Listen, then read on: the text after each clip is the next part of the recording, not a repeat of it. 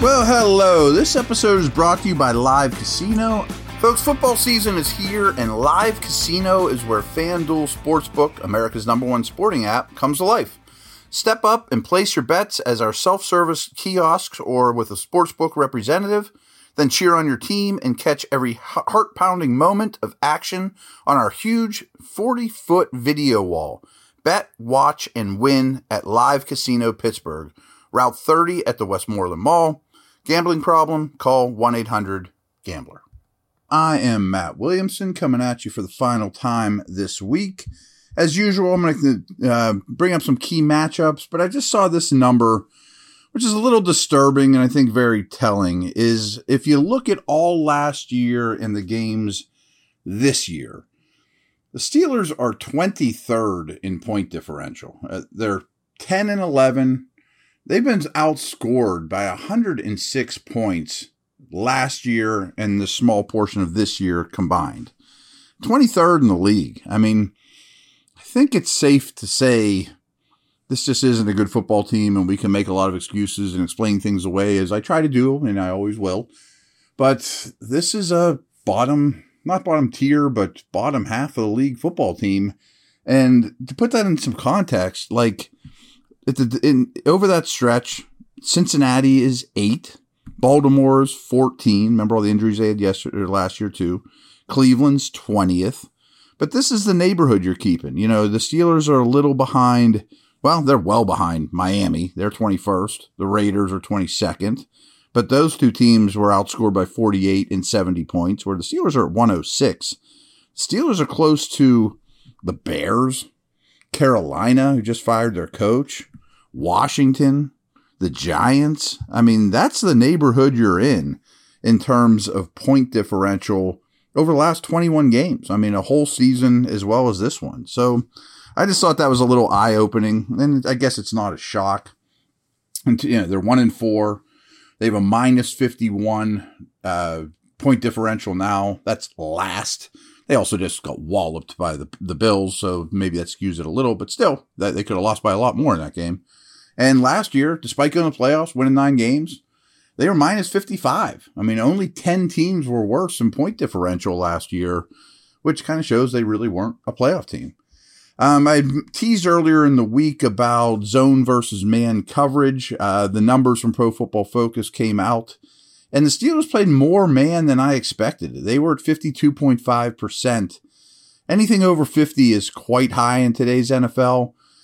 Teams like the Lions and Patriots were about 2/3. That's very rare. So the Steelers were still a top 10-ish in this in week 5 or 6. Whatever. No, it's going into week 6, week 5 in man coverage, despite losing, guys throughout the game and being, well undermanned in terms of who your corners were. I'm not sure I condone that, but I also think it shows they want to play more man, and it keeps bringing me back to acquiring a corner this offseason. Maybe that's your first overall pick, first pick in the draft, not necessarily first overall. And on the flip side, the Bills played 22% man. I mean, a very, very small amount. Only the Vikings and Rams for the season are playing less man than Buffalo. And when you look at the Steelers, what they're facing, they're kind of middle of the road. They're getting 32% of man coverage. Again, lower than that in this game because they didn't have to, I think, too. I mean, if this game was closer, I'm sure a lot of zone in the second half. So there you have it. The Bills are getting, for the season, are only getting 35% man, and the Steelers decided to play them 42% man. That doesn't sound like a ton, but it's a little questionable. Obviously it didn't work, but I'm not sure if they played zone, we'd be having a whole lot different set of conversations here either. I don't think that's the reason they lost. I'll be back in a minute. We'll talk about all those individual matchups in this one to keep an eye on. There's some good things here. A couple things to look at least.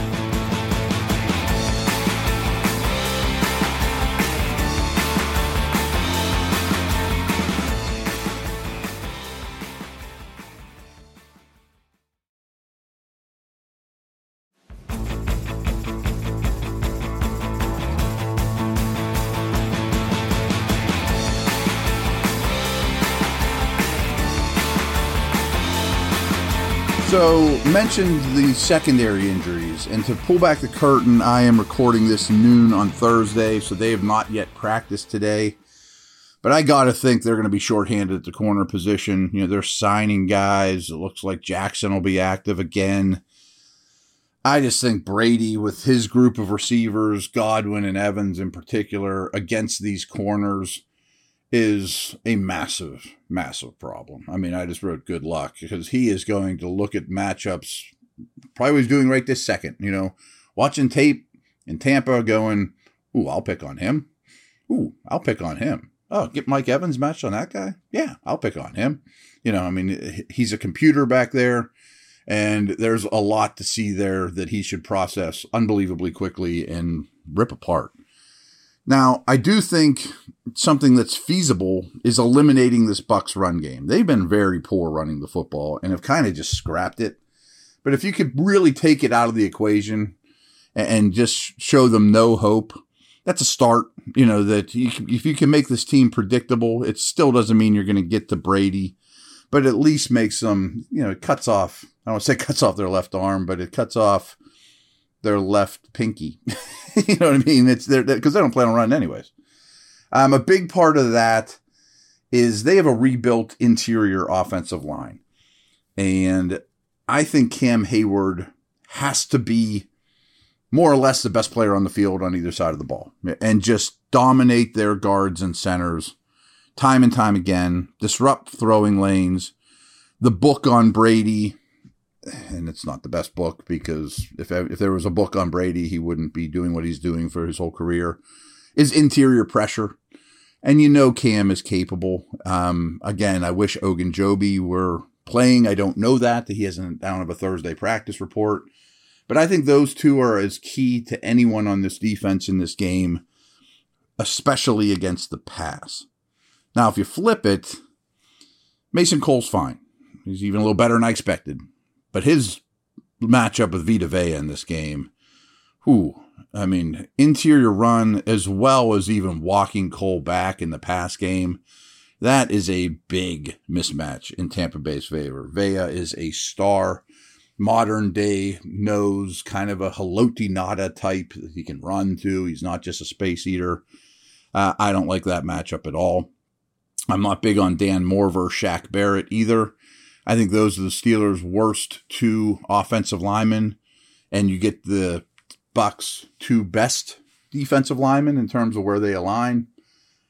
Problematic, to say the least. Shaq Barrett's a very good, not a great, very good edge pass rusher. He's their best, productive since he's arrived in Tampa, and a great signing for them. That's not going to be easy pickings for Moore. I saw some stuff, and I forget where. I think it was Football Outsiders, and that the Steelers' second-level run blocking, which kind of impressed anybody can chart that, and I also have a little bit of doubts how accurate that is really poor. That they're not as bad on the front line run blocking, you know, blocking defensive linemen, but getting to the second level and their effectiveness in space hasn't been good. Well, these two linebackers, Levante David's still the better of the two, and he is extremely smart and wise, been around the block, you know, not as athletic as his counterpart now in Devin White, who is a crazy athlete, flies around the field, but makes a lot of mistakes. So his splash plays are great, but there's a lot of mistakes. But the two of those, especially when you combo block Vea and try to get to the second level against those two linebackers, and if Football Outsiders is right, which I'm sure they're at least close, the Steelers aren't particularly good at it. Well, I don't love that one bit at all. That's a real problem. That triangle, that nose tackle to linebacker triangle that the Steelers have had some great ones over the years, I think is a massive problem for Pittsburgh in this one. I think I told you earlier in the week, the year I was with the Browns, Todd Bowles was our assistant defensive back coach. I'm a fan. He has a very distinct style, and it's aggressive. On defense, I'm talking about. Really play the run heavy early, force you into throws, high percentage blitz. and they get a lot of different guys get home to quarterbacks in this defense. Curious how Pickett deals with that. How does Pickett handle blitz? A lot of it. And Tampa might be playing with the lead and pin your ears back and all that good stuff. So I'm just curious how Pickett withstands that. It's not even the pressure, it's the blitz. Where is it coming from? Does Pickett throw hot behind the blitz? That type of thing. I bet he does pretty well because I think poise and those type of things are his strengths. Boy, I recognize the blitz pre-snap. Guy comes, beat it behind there with a quick throw. So I'm hoping to see that. Lastly, and I guess we'll wrap things up here. I don't talk fantasy with you guys much, but I'm just curious, and I don't really even have this problem, but is Najee Harris even startable in fantasy in this game? Like, is he a top 24 running back? I lean towards right on the edge. I don't do fantasy ranks week to week. And frankly, I should have peeked at a couple of the ones I like best. Evan Silva's are one, or, a couple different sites out there. I wonder if people are even projecting him to be, let's call it a top 20 running back in terms of production this week. It's a really tough matchup. He's looked poor. I've mentioned all the matchups in their favor, that interior triangle. I think he's going to run 15 times for 70 yards, catch 2 short passes, and it's about it.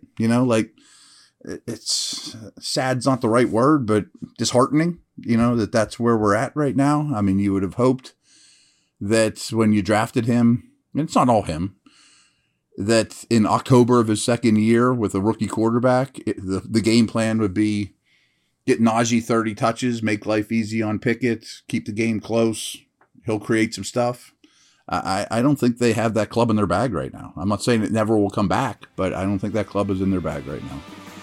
All right, everyone, enjoy your weekend. I will be back Sunday night recapping Bucs Steelers. All righty, see you.